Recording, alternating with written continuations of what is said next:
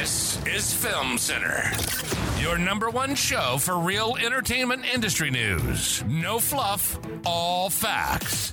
Now, here are your anchors, Derek Johnson II and Nicholas Killian. Hey everyone, welcome to Film Center News. My name is Derek Johnson II. I'm Nicholas Killian. And what are we going to do today, Nicholas? We are introducing a very special guest today. Could you please introduce yourself? Hi, my name is Ariel Freeman. I've never really done this before. It's all good. It's all good. So what do you do, Ariel? I'm a production coordinator at Dreamworks. What does that mean?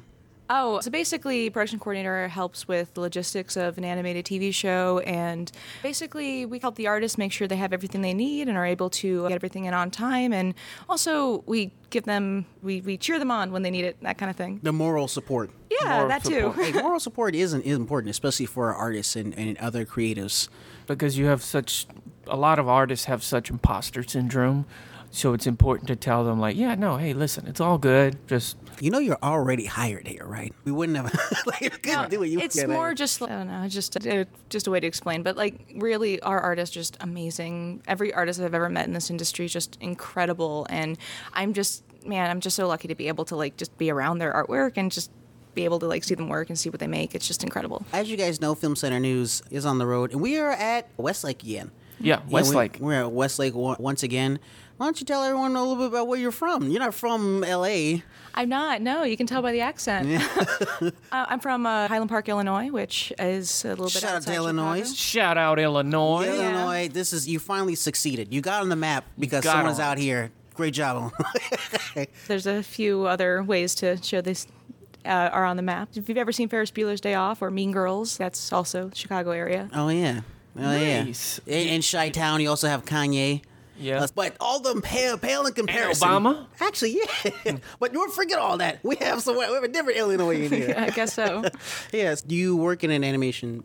You work in the animation industry. Yes. Yeah. Were you always interested in animation? Yes, actually. Growing up, I grew up watching Saturday morning cartoons. A big favorite in my family was Bugs Bunny cartoons. I was a very stubborn kid, and if it wasn't a Bugs Bunny cartoon, that TV was going off. Really? Yeah. Really? You were that picky about it. I was very picky. If you've ever watched Bugs Bunny cartoons, he is the hero. He is a very fun, goofy character, but at least when he's directed by Chuck Jones, for example. Chuck Jones is a master. Incredible. Such a master. He would great. always have Bugs Bunny reacting to someone starting the fight. His famous saying, "Of course you realize this means war." Yeah. It would always Right. come from like a Chuck Jones episode, and he always felt like a hero to me. So I refused to watch episodes where he lost, and I refused to watch episodes he wasn't there. This kind of course, he's such an amazing character. He's perfected over 80 years of people working with the character to make him feel like the one that we know and love and care about. And it was such a big part of my family. My family, I grew up with a relatively observant Jewish household, and we would go to synagogue every week, and my dad would wear a Bugs Bunny tie. That's a Nice. flex. Yeah. That's a what's flex. up. Yeah, that's Yeah. cool. So then, what made you say, "Oh, I'm interested in animation. I think I might go further in this"? Did you originally go to college for animation, or I did, actually. I went to Columbia College Chicago. It's an art school in Chicago. are your parents are supportive of you going for animation? That's actually an interesting story. So actually, I've always been interested in animation. It's not just Bugs Bunny. That was just like the first time I noticed. I love Disney movies, loved them, loved Little Mermaid, Mulan were probably my favorites. And I think one of the movies that really inspired me was Prince of Egypt. It's just God, it's so One of the good. best. And I love I the think- story Animated behind it where they movies. say if you got in trouble on Prince of Egypt, you had to go work on Shrek. Yeah, I did hear about that. But like with Prince of Egypt, I think one of the things about it is every time I see it, there's something new I love about it. The most recent time I watched it was last year on the Dreamworks campus, which, oh my God, was magical. It was amazing because people worked with the people that worked on it. So every time their names came up, you heard clapping. It was just an incredible experience. And that time when I was watching, I noticed how little dialogue was actually in the movie. And it was mostly just like acting and boarding. Just masterful. I don't think I've ever seen another movie that has come out of America that has really had an impact like Prince of Egypt. And it's such an interesting genre because it's Christian, Well, technically Jewish. they had but it's consultants. religious, I should say. They had consultants from religious leadership of a Christian, Muslim, and Jewish organizations. Yeah, but it's religious. in general. Well, I feel and so like- there's not a whole bunch of stories that are told, especially nowadays, that are even anywhere close to the way it's done in that genre. I feel like one of the things about watching is I have a tough time watching it with my parents because my mom likes to point out all the inaccuracies to the actual story. However, I feel like the thing about it that really just makes it universal is that it takes bits and pieces from each of the tellings and makes it into a strong, coherent story of its own.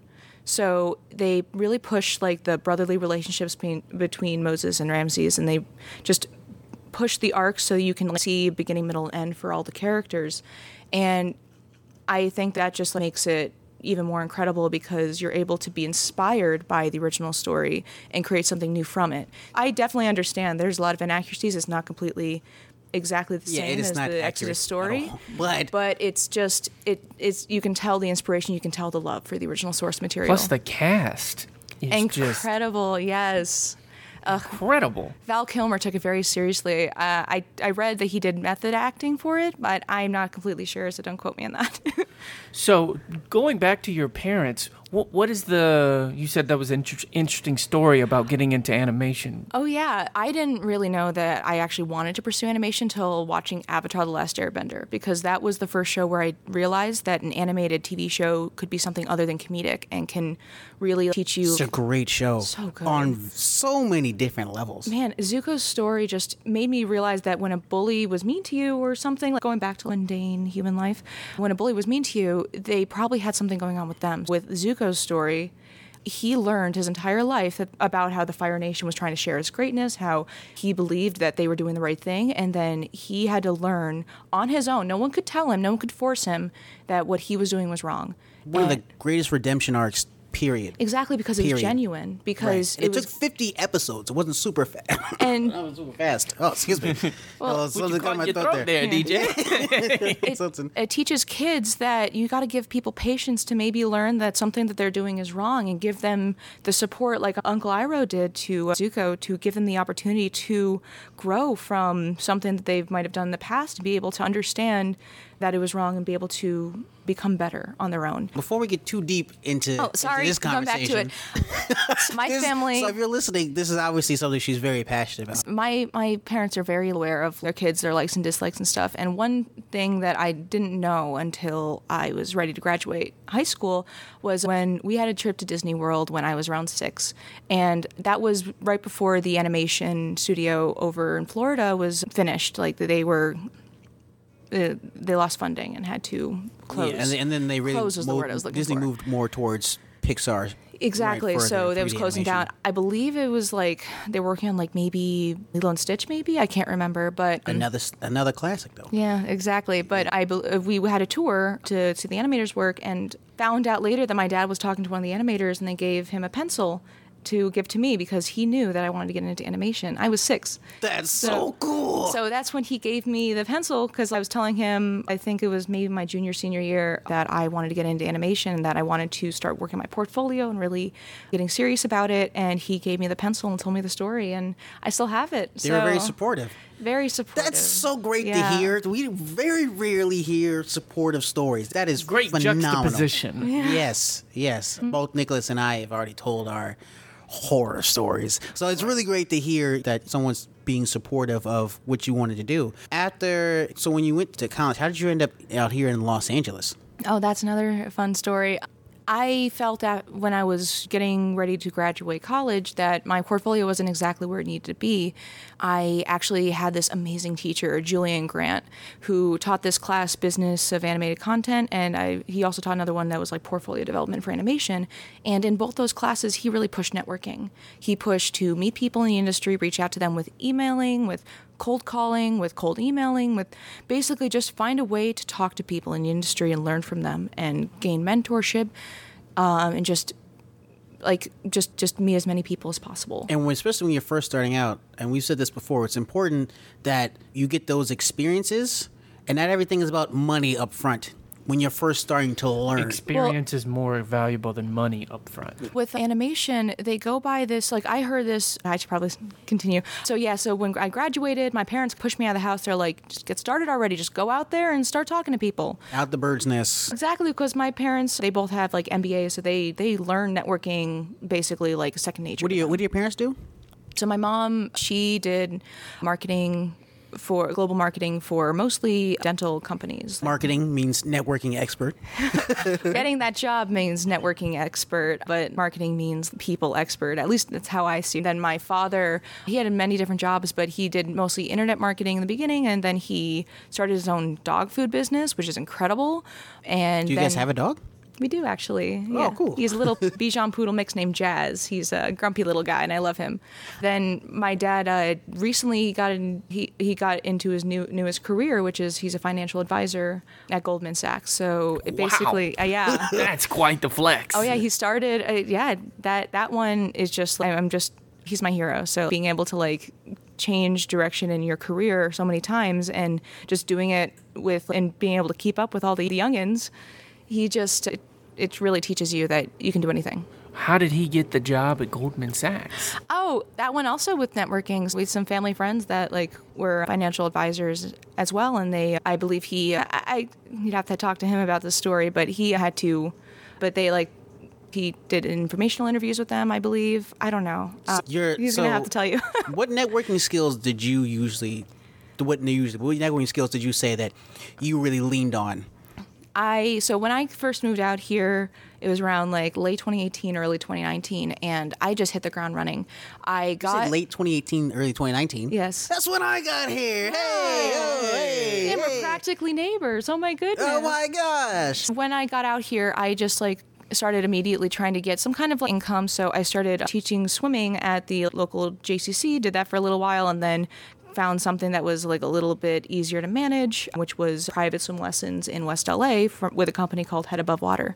It's basically just with that, it gave me the freedom to take my weeks and use them for networking. So what I did was I would go to networking events, meet people, then schedule coffee chats throughout the week where I would basically go to one place to meet one person, then go to another place to meet another person, and that was my day for a couple months there. Hollywood runs on coffee meets, lunches, dinners.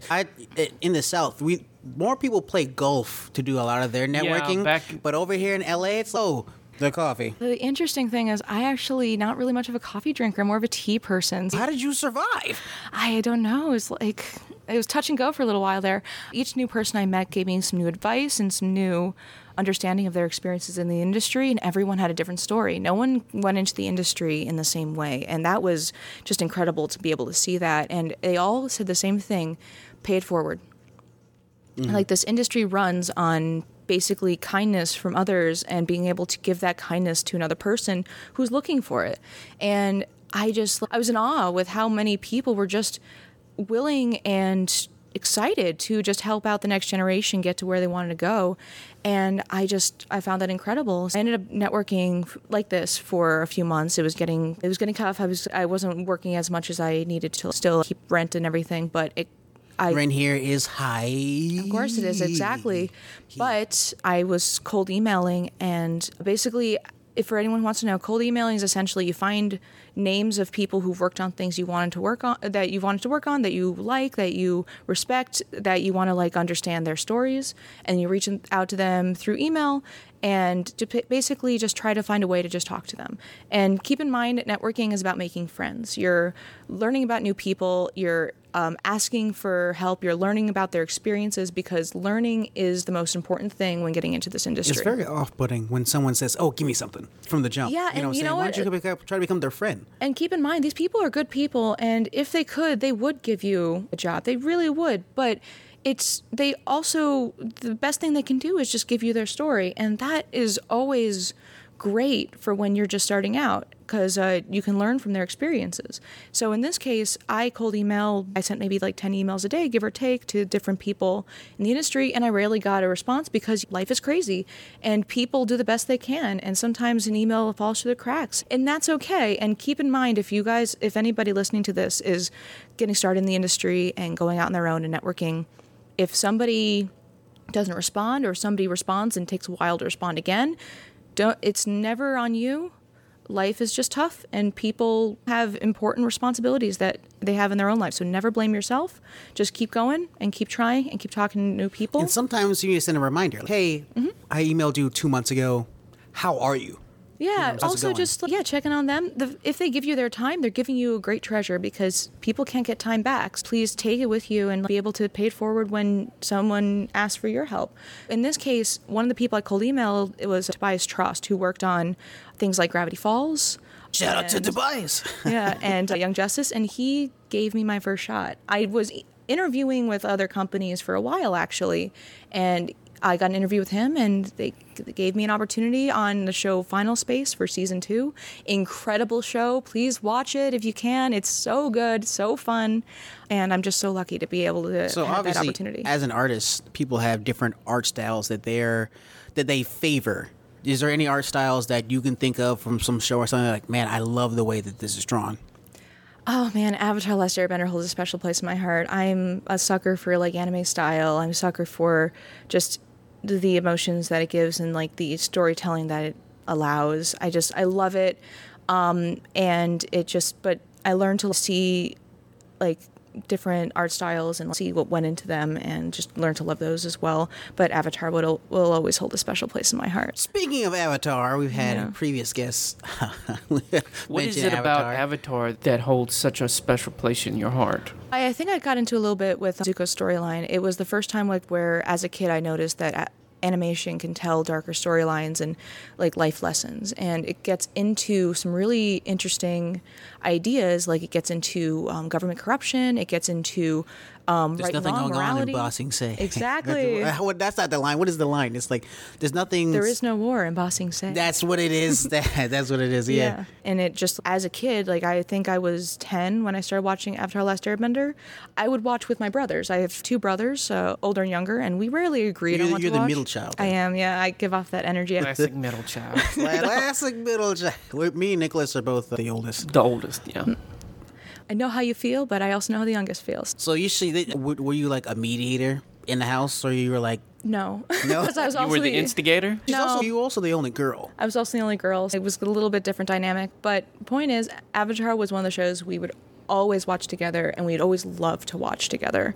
So it also holds a special place in my heart because it was a way for me to bond with my brothers, and I will always like enjoy that. Like even in college when Legend of Korra was out, my brother would reach out being like, "Did you see the new Avatar Legend of Korra episode?" And I would be like, "Oh yay, he's reaching out about something. This is great." So what is your so Netflix's live action is going to come out pretty soon. Yeah. And a lot of people are wary of what it might look like. Some of the shots, they look okay, but it's hard to judge something from a picture. And once again, we cannot ignore the previous live-action attempt of Avatar: Last Airbender that's been banished to other live actions, right, such as Dragon Ball Z Evolution. I don't know what you're talking about. It doesn't exist. Right. There is no movie in Bossing Say.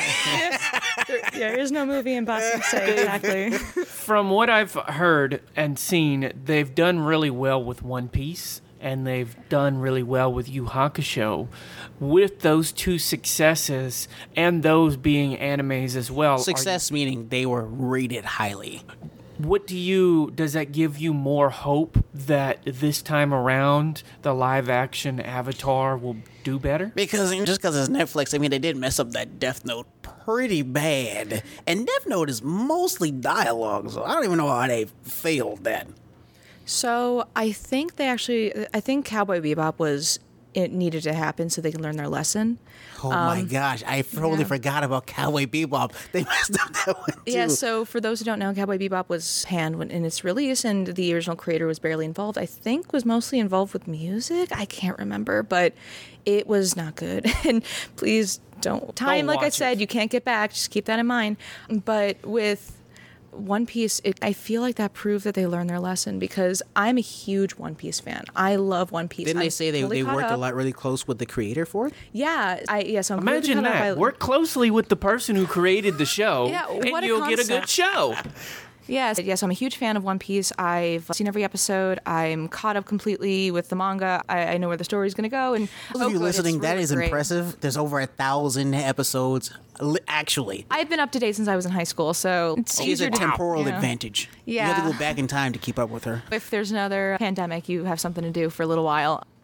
God forbid. With the One Piece live action, I watched it and I was like, wow, it retains the like whimsy and wonder that the original had. The casting was perfect. I don't think they could have gotten better people for each character. Luffy was incredible. He had the same energy. He was warm. He was welcoming. And you can just see the passion ooze from this character that everyone fell in love with from the original animated show. So props to Netflix. Great job on One Piece. So we can confirm that you do the live action One Piece. I do, yes. So what do they have to do in the Avatar, Avatar live action for you to get someone like you to get the same reaction? I think they just need to love the original and just want to do right by the fans, which is what they did with One Piece. They were very, from what I've heard from friends that used to work at Netflix, they worked very Here in close. Los Angeles, we do sign NDAs once again, but our audience knows that, but we can't talk about everything.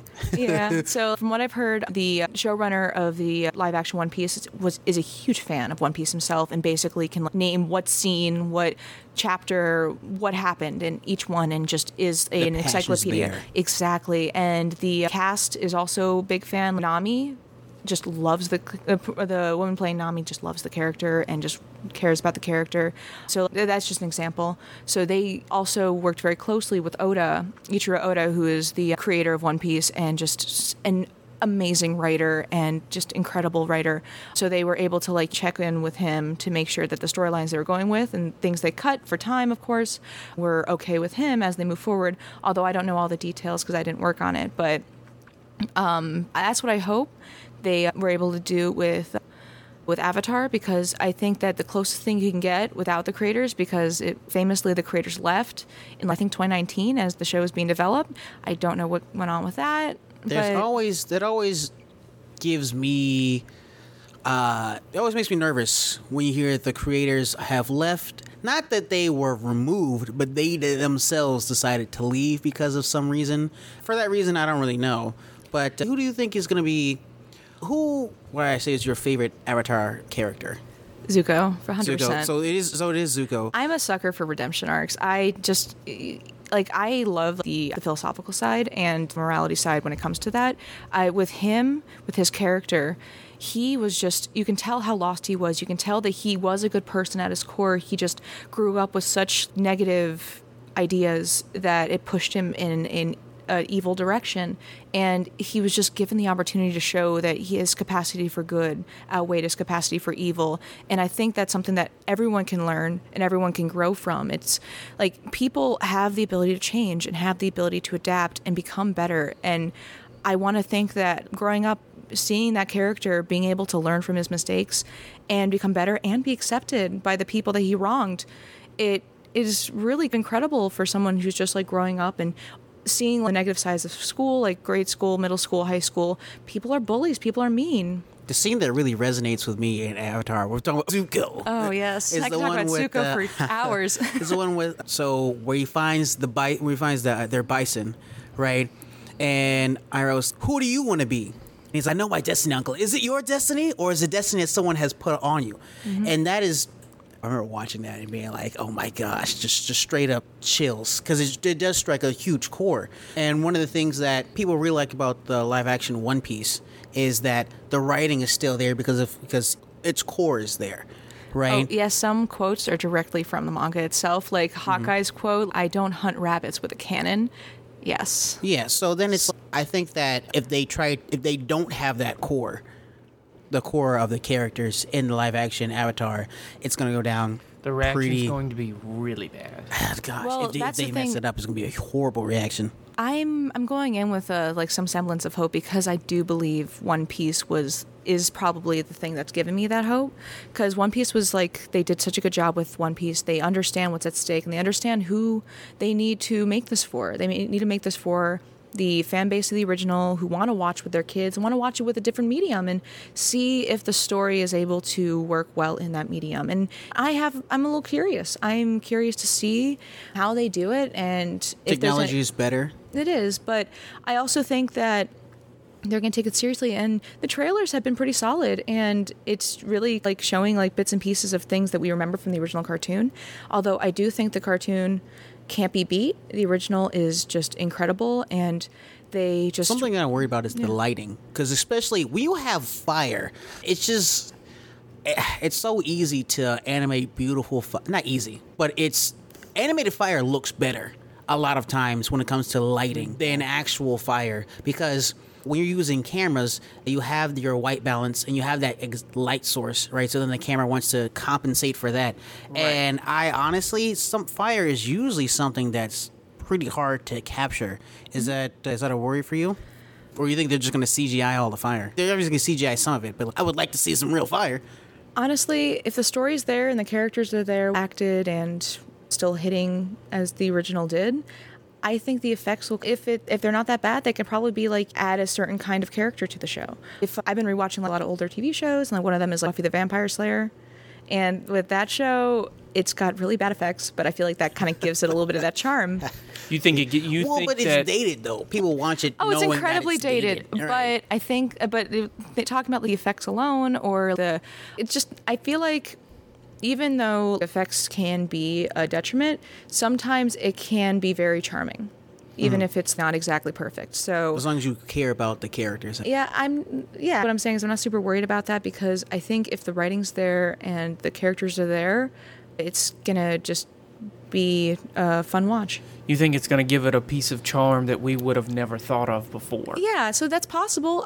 Like I said, I don't know what to expect, but I'm going in to expect it to be fun. With the One Piece live action show, the rubber powers that Luffy has they're doing the best they can, and it does give it a little bit of charm, especially how they have to maneuver through the difficulty that it gives. I think that was a really smart choice, and they are really pushing with practical effects in that show. If you've noticed, like a lot of the ships are real. Like, loved that so part of it. Great. To me personally, that's what made that show work for me, is that they were like, all right, if we're going to do it live action, it's live action. You know what I'm saying? There's so many instances where I was watching the live action One Piece, and I was like, if this was CGI, I don't think I would have liked it as much in certain parts. Right. And the fact that you see them try to push for the practicals also shows the amount of love they have for it.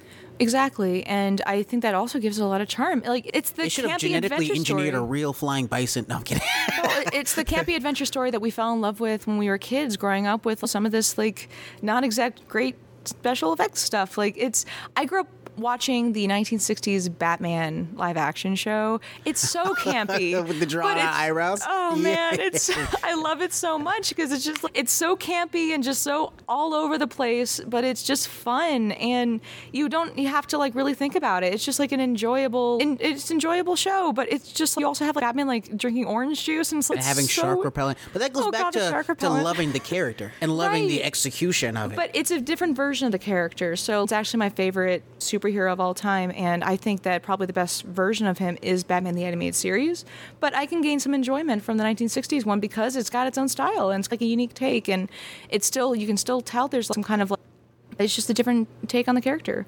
But Batman the Animated Series, perfect iteration. One thing that I would ask you is, do you think nowadays audiences are more forgiving and understandable more so than they were in the past? So I feel like with the fan base, I've seen a lot of forgiveness come out of them in certain cases. They just want their favorite characters that have given them so much joy. They just want them to be portrayed just well. They just want to see love for the characters. They want to see excitement for the characters from the people who are working with them. And that's all they want. That's all they want to see. And I feel like with One Piece, you can see that. With the live action, you can see there's care, you can see there's love, you can see they're trying their best to honor what gave so many people so much joy. And I feel like if we're given that with characters that have had a tough go about it, as of recently, I see that you're going to be surprised with how the fan base reacts and how they can be very forgiving.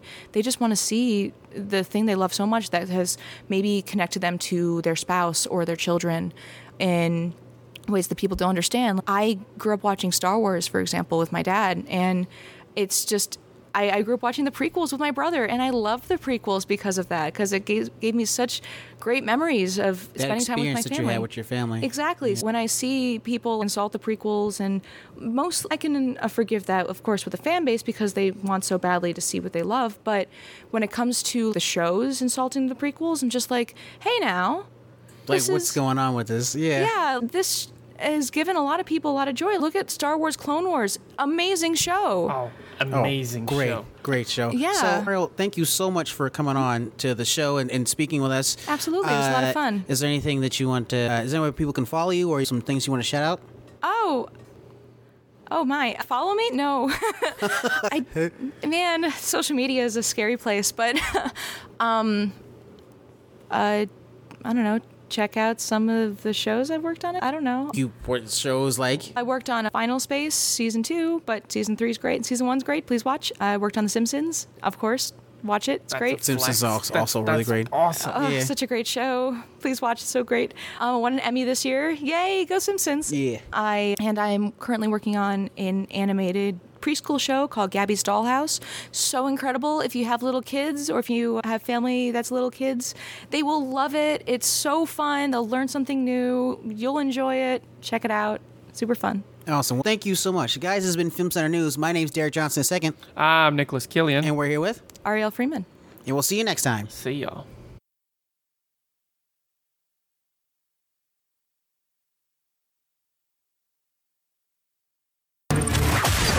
This has been Film Center on Comic-Con Radio. Check out our previous episodes at filmcenternews.com. Sign up for our newsletter and get the Hollywood trade straight to you. You can follow the show at Film Center News on all major platforms. Tune in next week for a fresh update. Until next time, this has been Film Center.